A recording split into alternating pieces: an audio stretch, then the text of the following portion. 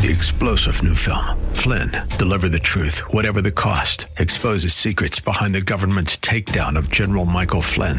Flynn knew what the intel world had been up to. He ordered the first audit of the use of contractors. This set off alarm bells. He told the truth. He was the most dangerous person for Donald Trump to hire. They had to get rid of Flynn.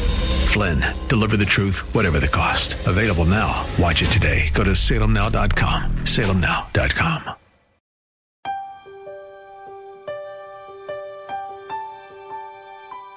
Jesus did not become sinful by becoming one of us. Rather, he made it possible for us to be cleansed from sin by his identification with us. That's Pastor Leighton Sheely, Senior Pastor at Church of the Highlands in San Bruno, and we're continuing to share with you his study in the book of Matthew. And if you've missed past messages or would like to review today's broadcast again, go to the ministry's website at highlands.us. That's highlands.us.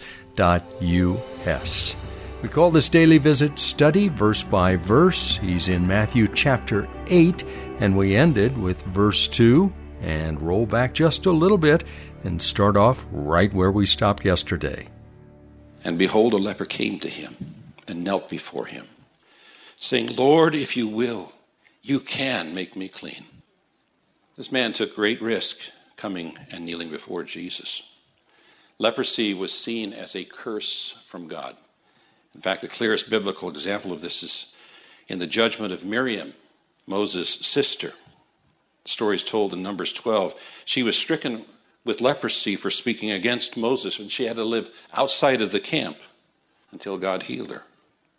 Isaiah chapter 1 makes it clear that leprosy is a picture of sin. Leviticus 13 teaches that leprosy begins beneath the surface of the skin, just like sin does. The sin we see outwardly in people's lives is the product of what is going on within them. We're not sinners because we sin. We sin because we're sinners. The external actions of sin come from within. Leviticus 13 goes on to say that leprosy, like sin, spreads. And unless it's destroyed, it eventually destroys. Healings are rare and considered as difficult as raising the dead. No leper would ever come in near an Orthodox scribe or a rabbi because he knew that in all likelihood he was going to be stoned. But this man came to Jesus when anyone else would have driven him away. No person ever need to feel too unclean to come to Jesus. He used the title Lord, which was used by people seeking divine aid, and he knelt. And the word there, in the original language, can also be translated worshipped. He knelt and worshipped Jesus. His words reveal his faith. Notice that he came with humility. He didn't demand healing. He only said, if you will, you can cleanse me. It was as if he said, I know I don't have any claim on you, but perhaps in your divine mercy, you will give your healing power to even one such as me. It's a humble heart that finds its way to Christ. If you are willing, you can. Jesus' ability was never in question. He had apparently heard the stories of Jesus' healing power. It wasn't about could Jesus. It was about would Jesus. If you will. If it is in your will. You know, what we ask is not always in the Lord's will. But if it is, he can and will do it. But the important thing is that God's will comes first. Seek ye first the kingdom. Your kingdom come. Your will be done in earth as it is in heaven. Now, it's not always God's will to heal in a manner that we might expect. Sometimes God heals someone by simply taking them out of this world and into the next and giving them a brand new incorruptible body. And other times, God chooses not to heal. And we may not understand why, but we know that God does all things well. And whatever his reason for acting the way he does, it's ultimately for good. Verse 3. And Jesus stretched out his hand and touched him, saying, I will be clean. And immediately his leprosy was cleansed. What Matthew reveals to us in this verse is Jesus' compassion. When others would have shunned and avoided lepers, Jesus reached out his hand and touched a man that was covered with a dreaded, contagious disease. You see, for Jesus, the obligation of love took priority over rules and laws and regulations and risks. When you read through the scripture, you find that Jesus never refused anyone who came to him asking for help. He never said, I'm sorry, I don't have the time for you. In every instance, he always dealt with people mercifully and graciously and compassionately. When Jesus spoke, the leper was cured immediately. Now, it doesn't describe what stage of leprosy he was in. Leprosy can take up to 3 decades, and I don't want to describe what it can do to a person's body because lunch is coming. But whatever stage that leper was in, it was obvious that he was healed completely and instantly. And Jesus' words, be clean, and the effectiveness of those words revealed his divine authority over sickness. There's something else that must not be lost upon us, and that is this, that when Jesus reached out and touched the leper, he not only accepted and received the defilement, he also transferred his health. And this is a picture of what he did for us on the cross when he was made sin for us. He took our sin and he gave us his righteousness. Now, by touching an unclean leper, Jesus should have become ceremonially unclean. But instead of becoming unclean, Jesus makes the unclean person clean. It's a spectacular demonstration of what Jesus does in respect to human sin. Jesus did not become sinful by becoming one of us. Rather, he made it possible for us to be cleansed from sin by his identification with us. Verse 4. And Jesus said to him, see that you say nothing to anyone, but go show yourself to the priest and offer the gift that Moses commanded for a proof to them. Don't tell anyone. Now, why would Jesus ask the man to do that? You'd think that this would be incredible advertising for Jesus. Go tell everyone. It's a great way to get a crowd.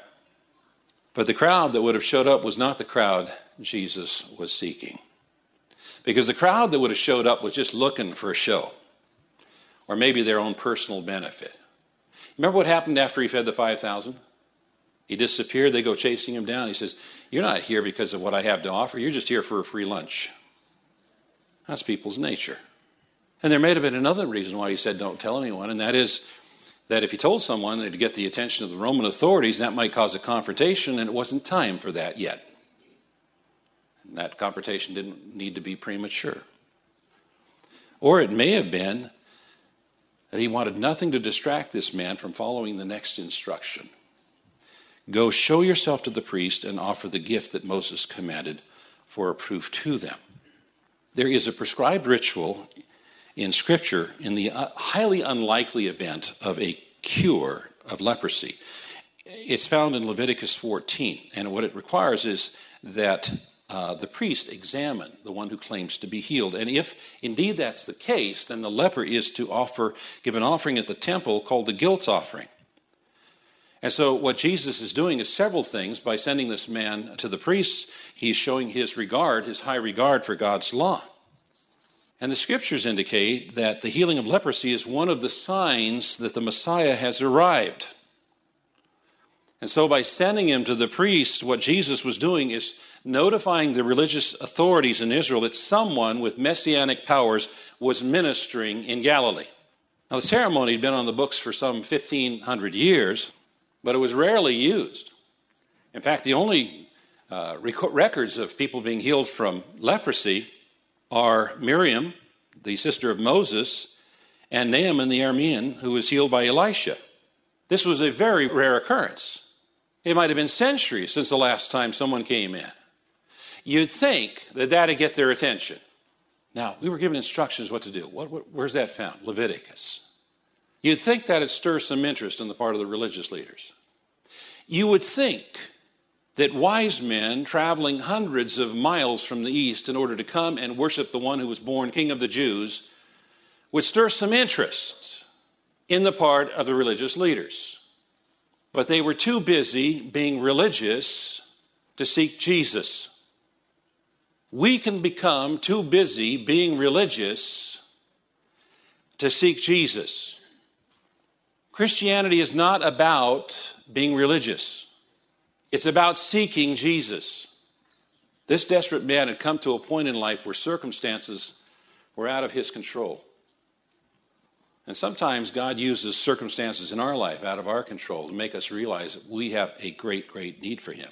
And really, it's not until in our desperation we cry out for help and experiencing God's help where we're transformed, when our knowledge of God goes from simply being here in the brain to being here in the heart and being experienced. God sometimes uses us at our point of greatest need in order to draw us to desire a deeper relationship with him. This leper needed Jesus. And it says Jesus stretched out his hand and touched the leper. He touched. He didn't need to. He didn't have to. And that's made abundantly clear in the example of the miraculous healing that follows. The centurion replied, Lord, I am not worthy to have you come under my roof, but just only say the word, and my servant will be healed. And to the centurion, Jesus said, go, let it be done for you as you believed. And the servant was healed at that very moment. Jesus did not have to touch the leper. He could have just said the word, and the leper would have been healed. But Jesus touched him. And Jesus set an example for Christians to follow, and Christians have followed this example in every century throughout history. Pastor Leighton Sheely with Verse by Verse, an outreach ministry of Church of the Highlands in San Bruno, and we'll continue from this point on Monday. I hope you can join us. This is a daily visit, Monday through Friday, featuring the teaching of Pastor Leighton Sheely and Church of the Highlands, their outreach in San Bruno. All of the messages in this series in the book of Matthew are available on the website highlands.us. Plus, you'll find information about service times, age-graded ministries, special learning opportunities, and much, much more. That's highlands.us. I'm Mike Trout. Have a blessed rest of your day and weekend. And come back on Monday when we'll once again open the Word of God to the 8th chapter of Matthew and study verse by verse.